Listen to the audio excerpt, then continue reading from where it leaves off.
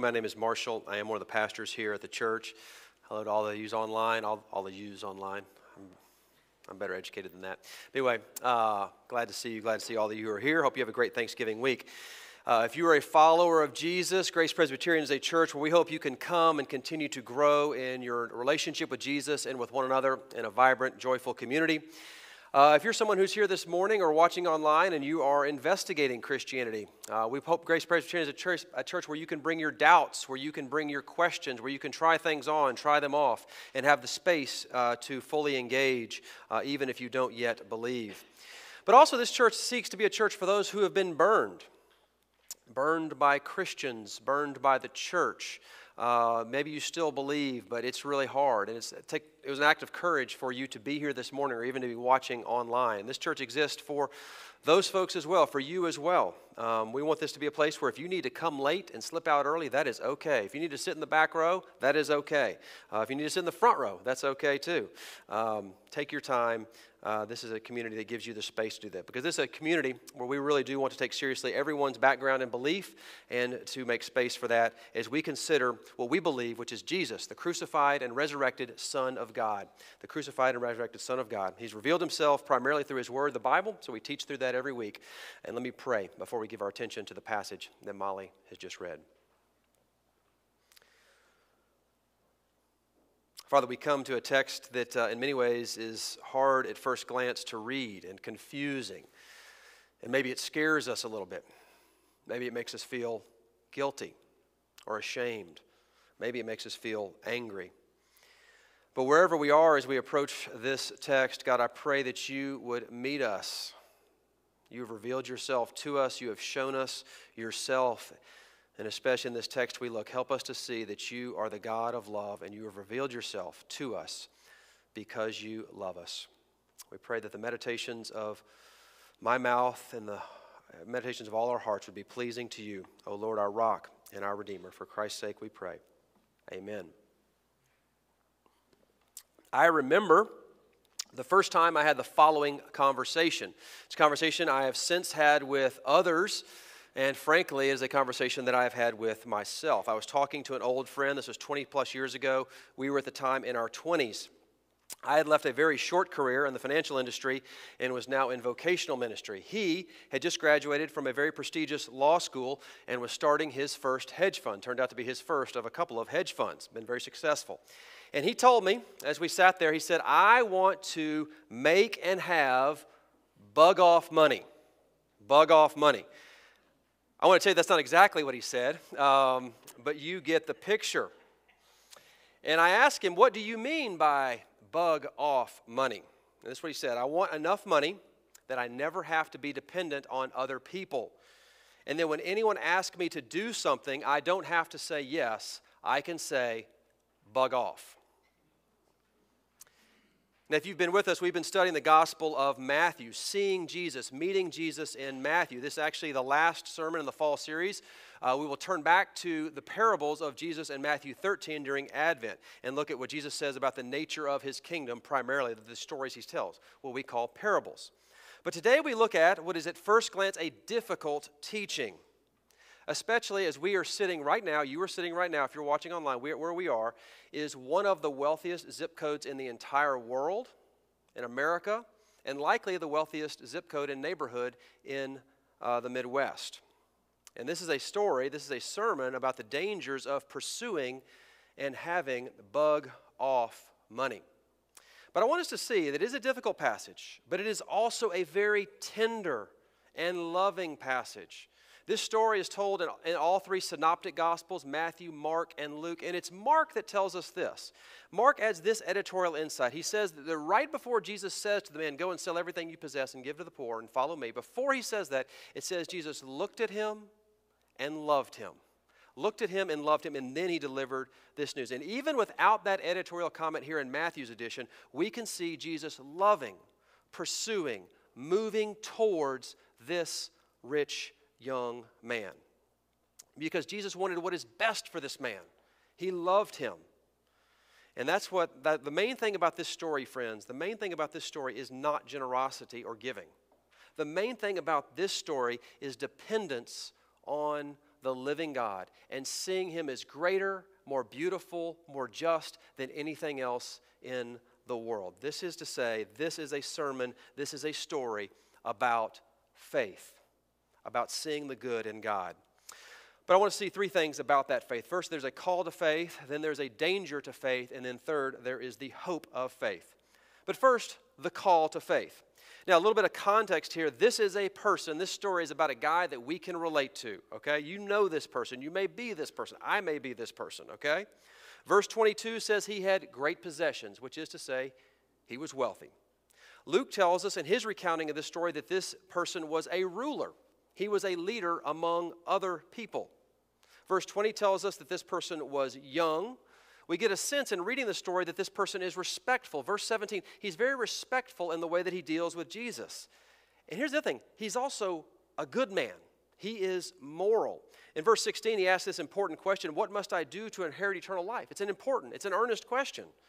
And then after verses 18 and 19, when Jesus lifts off half of the 10 commandments, this is what the guy says about himself. After half the 10 commandments, he says, all these I have kept. Man, I wish I could say that. All these I have kept. This young man is wealthy, he is powerful, he is earnest, and he is good. Which is to say, this guy would fit in on the North Shore. He would fit in at Grace Presbyterian Church. There's something else interesting, though, about this episode. If you look at the whole of the Gospel of Matthew, if you look at the whole of the Gospel of Matthew, we have said week in, week out, that the Gospel of Matthew is primarily about discipleship. What does it look like to follow Jesus? And many times in this gospel, Jesus says, follow me. He says it indirectly a bunch of times, but then directly, at least on 5 occasions, he says to a person or to a group of people, he looks them in the eye and he says, follow me, follow me. It happens in chapter 4, chapter 8, chapter 9, and chapter 16. And in each of those instances, when Jesus says, follow me to somebody, we learn more about what it looks like to follow Jesus, what it looks like to be a disciple of Jesus. But here it happens again. Verse 21, if you would be perfect, go sell your possess, give to the poor, and you will have treasure in heaven, and come follow me. And significantly, this is the last time that phrase occurs in the Gospel of Matthew. Last time. This is the climactic call to follow, because there's something about this text, there's something about this story that encompasses and encapsulates what it means to follow, to be a disciple of Jesus. So let's get to the story. Again, verse 16. Behold, a man came to Jesus and said, Teacher, what good deed must I do to have eternal life? Now, this is an important question. It's a good question. But right off the bat, this man has missed something about Jesus. He calls him and sees Jesus as a teacher. That's the role he wants for Jesus to be his teacher. And Jesus is a teacher. It appears this man has some sort of existential crisis. He lacks assurance of salvation. He needs to know, what does it mean? He's unsure of eternal life. But he doesn't go to Jesus as his Lord and as his God. He goes to him as a teacher. He wants advice from Jesus. He wants some help. And I got to say, this is a struggle for most of us. We want Jesus to help us navigate life. We want Jesus to help us feel better about life. We want Jesus to help us feel fulfilled in that deep aching deep in our souls. We want Jesus in many ways, I think, to be like a good therapist who hears us out and always takes our side. I've said before, I think I'm quoting Christian Smith when I say this, that the reigning religion in America is therapeutic moral deism, or moral therapeutic deism. Moral, generally good, but not really holy according to God's standards. Moral. Therapeutic, helping me to feel better and even to be a better person. Therapeutic. And then deism. God is a thing. He's out there. He's real in some form or fashion, but he's not personal, and he's certainly not in control. Moral, therapeutic deism. And friends, I need to let you know that we can actually believe in moral therapeutic deism and put Jesus' face on it. And look at Jesus as a teacher who's going to help us live a fulfilled life or feel better about ourselves. Treat Jesus as a teacher but not as a Lord. Treat Jesus as our buddy and not as God. Some sort of cosmic Santa Claus who never tells us no. Or sell everything you possess and give to the poor. But Jesus, being both that God, the great counselor, and the sovereign Lord, I love what he does. He draws near to this man. He doesn't just kind of dismiss him out of hand. What an idiot. He doesn't. He turns to the man. He draws near to him. Verse 17 says, if you want eternal life, Jesus says, then keep the commandments. Now, this guy, either to prove himself or because he really wants to know, and let's give him the benefit of the doubt. I actually think he really wants to know. He says, which commandments? Which commandments? To which in verses 18 and 19, Jesus quotes half of the 10 commandments. Commandments 5, 6, 7, 8, and 9. He quotes half the 10 commandments, right? Jesus is taking the law quite seriously. He knows the law is not a passport to eternal life, but the law is certainly a pointer to eternal life. Very important. So the young man responds, though, verse 20, all these have I kept. What do I still lack? And Jesus says to him, if you would be perfect, go, sell what you possess, and give to the poor, and you will have treasure in heaven. And come, follow me. When the young man heard this, he went away sorrowful, for he had great possessions. Now, before we dive real deep in this, let me just show you something. Jesus is actually using the same tool, the law, that he used in verse 18. He's using the same tool, because functionally what he is saying is you have broken, man, you don't know this, you have broken the 10th commandment, which Jesus didn't quote. You have broken the 10th commandment, which is you shall not covet. Because of this man's great possessions, he was greedy and he did not want to give. But more important than that, Jesus is saying you have broken the first commandment. You shall have no other gods before me.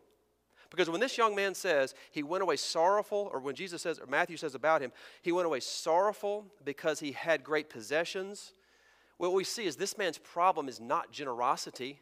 It is not giving money. This man's problem is who he trusts, what he loves. His problem is which God he worships. And he loves, trusts, and worships his possession. As Chris Reed said a few weeks ago, talking about this passage in reference to another, this young man has been given a personal invitation to walk with the living Lord, to walk with Jesus, and he turns Jesus down because he does not want to give up his treasure. His functional trust is his money. His treasure is his God. What about you? What about me? What is keeping you from total devotion to following Jesus? What is the one thing? Because I don't think it's the same thing for all of us, and it's not necessarily money. But what is the one thing that if Jesus asked you for it, you would not be willing to give it? Which is to say, what is your precious? What is the thing that is most precious to you? I'm using the Lord of the Rings. Remember Gollum, his precious, his precious. What is most precious to you? Because here's the deal. Because Jesus loves us, because he wants us to have the most beautiful thing in the universe, which is namely himself, because he wants us to have that, he tends to ask us to give him our precious. Consider Abraham from the Jewish scriptures, the Old Testament. After decades of waiting for a child of promise, after decades of waiting, what was most precious to him in the world? His son, Isaac. And God asked him for his son. Consider the Apostle Paul. After his conversion to faith, his ministry, his work was what was most precious to him. And he had what he describes in 2 Corinthians 12 as a thorn in the flesh. This thorn in the flesh, we don't know what it was, but we know it hindered his ministry. It hindered what was tempted to be his precious.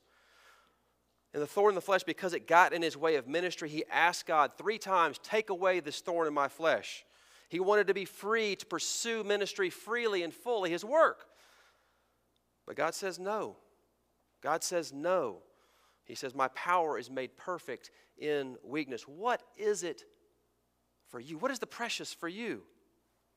You've got to answer this question. Maybe Jesus, and I hope this is true, I pray this is true, maybe Jesus really is number one for you. I pray that's true most days of your life, maybe all days of your life. But you better at least know what's number 2.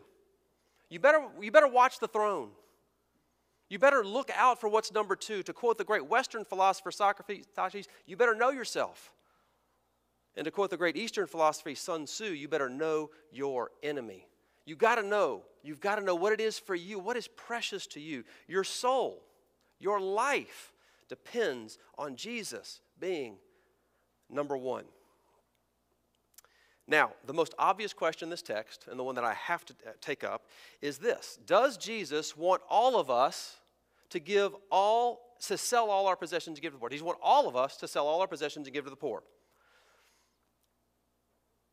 No, he does not. How do I know? Because others with possessions are not commanded to sell all they have. Zacchaeus gives away half. He's not commanded to give all. Peter, at least earlier in the gospel, holds on to his house. John Mark has a house that people go to. In the Old Testament, the Jewish scriptures, Isaiah and Abraham are wealthy. In the New Testament, at least, Joseph of Arimathea and Lydia are wealthy. But let's ask the second question. Does Jesus call some of us to give all of our possession? Yes, he does. This has to be relevant for someone. This was not a hypothetical interaction with this man. Jesus really meant for this man, his heart was so ensnared with money that he actually had to do this, sell all he possessed and give to the poor and come follow Jesus. This has to be relevant to some. Let me tell you the story in church history of two young wealthy men, young rulers as it were, who gave away all of their fortune. Some of them, you might know both of these.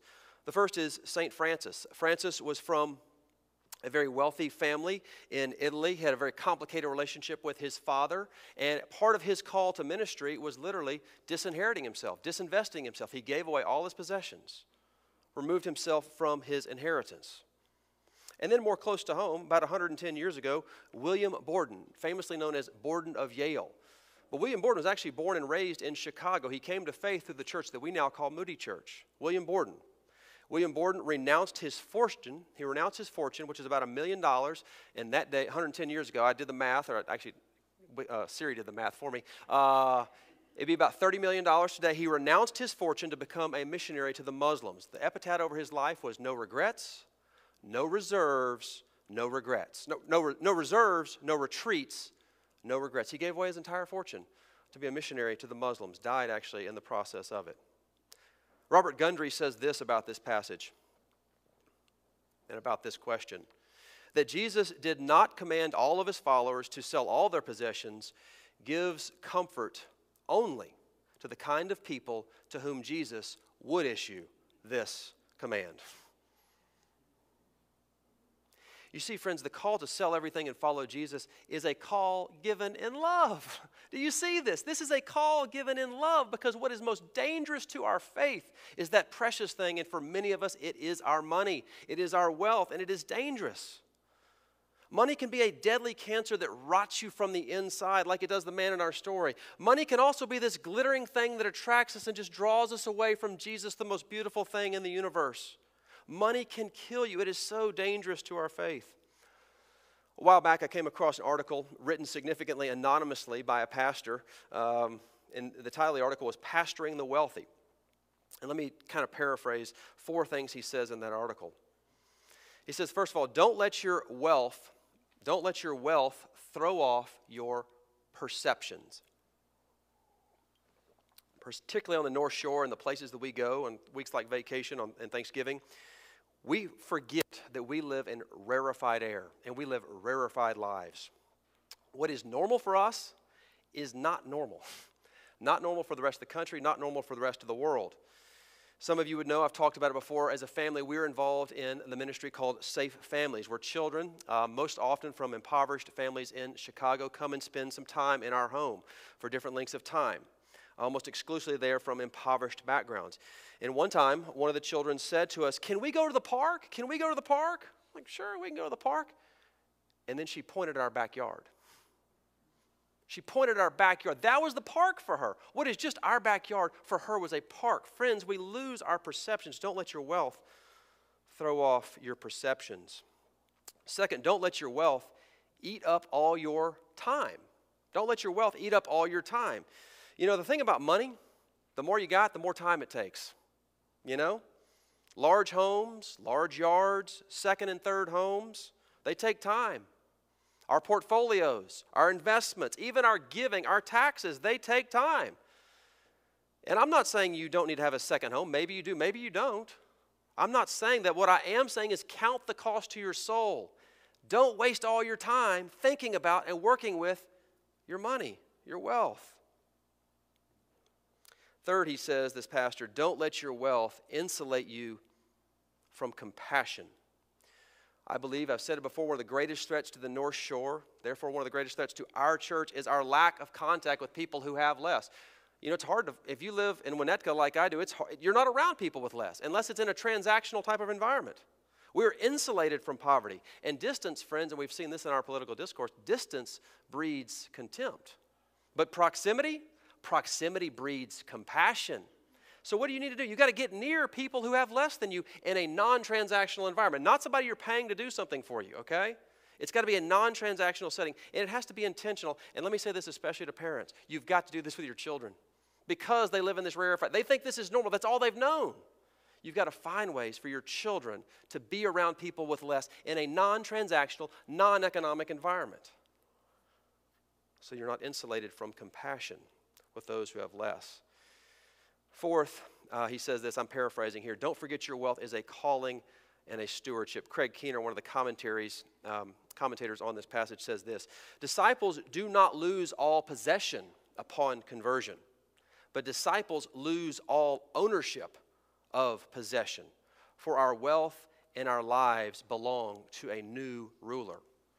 Which is to say, our wealth is not ours. It has been given to us. Whether you inherited it or are inherited or you worked for it, God gave it. He gave you the gifts. He gave you the time, the opportunities. He made you an American in the wealthiest century in American history. I've illustrated this way before. If Jeff Bezos, I think he's the wealthiest man since Elon Musk has dumped all his stock. Jeff Bezos, I think, is the wealthiest man in the world at this point. If he had been born in Nepal in the 13th century, he would not be the wealthiest man on the planet. It was about opportunity. Yes, gifts, yes, those are all given to him by God, and so it is with us. Our wealth is not our own. It has been given to us, and how we steward it will be judged. How we steward this gift that God has given, it will be judged. Craig Blomberg, another New Testament scholar, says this passage should challenge first world Christians who are among the wealthiest in the world to radical changes in personal and institutional spending. But back to our story. After this man has walked away, Jesus doesn't let up, as he tends not to. He actually twists the knife a little bit more. Verse 23. Jesus said to his disciples, this man has just walked away sorrowful. They've heard this whole interaction. And he says to them, truly I say to you, only with difficulty will a rich person enter the kingdom of heaven. Again, I tell you, it is easier for a camel to go through the eye of a needle than for a rich person to enter the kingdom of God. Now, don't raise your hands, but have any of you heard the interpretation that there's a needle gate in Jerusalem? In ancient Jerusalem, there's this needle gate that was actually really small, but if you got if you got the camel down on its knees, it could kind of barely get through. I've heard this. Has anybody heard this? Okay, there is zero archaeological evidence for that. There is zero archaeological evidence for that gate. But it's amazing that that interpretation is still taught. Why? It's a testimony to our eagerness to feel better about our wealth and our money. We think if we just do hard, we get on our knees and we can get through that gate. No. There is no such gate. Here's what Jesus means. Let me tell you very clearly what Jesus means when he says this. Quote, this is Jesus. This is what it means. It is easier for a camel to go through the eye of a needle than for a rich person to enter the kingdom of God. That's what he means. He couldn't say it more clearly, which is to say it is impossible. It is impossible. So if money is so dangerous and it's easier for a camel to go through the eye of a needle, where does that leave us? Is there any hope? Friends, there is great hope. Which brings us to the last thing I want to talk about, which is the hope of faith. Because like you and like me, the disciples are aghast. They can't believe this. Verse 25, when they heard this, they are astonished. Who then can be saved, they ask. But Jesus looked at them and said, with man this is impossible. With God all things are possible. All things are possible. Now you need to know in the Jewish scriptures and in the Hebrew world in this time, wealth was largely a positive thing. It was not something looked down upon. Okay, it was largely a sign of God's blessing. I mean, think of Job, think of Abraham, think of Isaiah, think of Daniel, these people with power and money. Wealth can be a blessing. It's a blessing that is designed to bless others. But the disciples have failed to see that God's material blessings are not a result of character or good works. God's material blessings are a gift of God to be a blessing. And since with God all things are a gift, all things are possible, even the salvation of rich people. God can and does save people with material wealth. He can and He does. Perhaps my favorite passage about this is in 2 Corinthians chapter 8. Speaking of Jesus and riches, he says, "For you know the grace of our Lord Jesus Christ." You know the grace of our Lord Jesus Christ, who though He was rich, yet for our sakes He became poor, so that we through His poverty might become rich. Friends, the good news of the gospel is Christ left all the wealth of the universe and the heavens to come and be one of us, to die for our sins, to give us eternal life. He came to do this for us. He became poor so that we could become rich. But here's the deal. That life is not just eternal life. I got some really good news for you. It's not just eternal life. It is abundant life. Life here and now. Which is to say, you can be changed. You can be different. I can be emancipated from our slavery to money and 1,000 other things that we hold precious in this life. You can be free. And so what I want to do, that is a work of God's Spirit. But now in closing, I want to consider 5 things that we can do to loosen our grip on money, loosen our grip on the thing that we hold precious, and as we loosen our grip on that thing, that we grab hold of the good and beautiful thing, the Lord Jesus Christ. 5 things. The first is this: be honest with yourself. Just be honest. Know yourself and know the enemy within. What is most precious to you? Be honest. You don't have to tell anybody else. You don't have to tell me, your wife, your husband. You can write it in your journal and burn it up. But be honest. Take a spiritual audit of your spending, your income, your giving, your mortgages, your debts, your possessions. Take a spiritual audit and just be honest. What does this say? What is precious to me? And then, having been honest with yourself, begin to daily, on a daily basis, confess your sin and humble yourself, acknowledging that you love something, or at least are tempted to love something more than you love God. And ask God for His help. Confess, humble yourself, and ask God for help daily. Third way to loosen your grip on the money, on the precious, and grab hold of God is give money away. It's amazing. If you start to give money away, it actually loosens your grip. Literally, right? You're literally letting go. So your grip is looser. It's amazing, right? You see, giving is a spiritual discipline, just like prayer. It reorients your heart. It loosens your grip on the things of this world so that you may grab hold of God. And as you give, this amazing thing, as you give, and as you give more and more, you start to feel the joy of giving. You start to enter into what Jesus expressed when He said, "It is more blessed to give than receive." And He who is gift, He understood this. It is more blessed to give than to receive. So as we give, our hands loosen. But the fourth thing, I don't know exactly how to say this. I got to be honest. I don't know how to say this. But expose yourself to God's work in the world. Expose yourself. Do something adventuresome for God. Do something risky for God. Do something dangerous for God. Right? Go somewhere outside your comfort zone. I mean, I think of my friend George Panado, who's moved away here. A couple of years ago, he knew he needed to do more of this. So what did he do? He found a trip to Haiti, and he took his son to Haiti. A dangerous place, right? He did something dangerous for God with his son. Maybe you need to start a business in Chicago that helps Chicago with all the grief that's in Chicago, all the unrest, even this weekend, right? You know, they say that nothing stops a bullet like a job. Well, start a business that provides a job so that bullets can be stopped. I don't know how to say this, but just expose yourself to God's kingdom. Just put yourself out there in some way. Do something crazy and just see how God meets you in that risk, in that danger, in that adventure. Expose yourself. But then lastly and most importantly, how do you let go and grab hold of God? You worship Jesus. You behold Him. You rub your nose in His power and His beauty. You realize that there's something so much more. You realize there's something so much more and beautiful and fulfilling than that next guy's trip to St. Andrews or Patagonia. You realize there's something so much more than that next handbag or redecorated kitchen. There's something so much more and more beautiful. Worship Him. See Him in His fullness. Perhaps my favorite verses in all the New Testament are in Philippians chapter 3. The Apostle Paul, his precious was not money so much, but it was learning before he became a Christian. Later, I talked about how it was ministry, but this is what he writes. He said, verse 8 of chapter 3 of Philippians, "Indeed, I count everything as a loss because of the surpassing worth of knowing Jesus, my Lord." He's better than the handbag. He's better than the guy's trip. And then he goes on to say, "Because I want to know Him and the power of his resurrection, the fellowship of sharing in his suffering, so that somehow, I love that word somehow, I might attain to the resurrection from the dead. He wants more. He's rubbing his nose in Jesus. He's leaning into Jesus and seeing the beauty, the grandeur of him.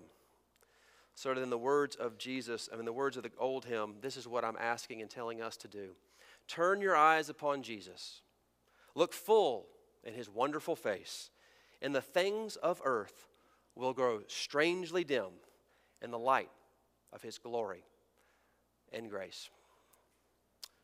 Let me pray for us. God, you're so good.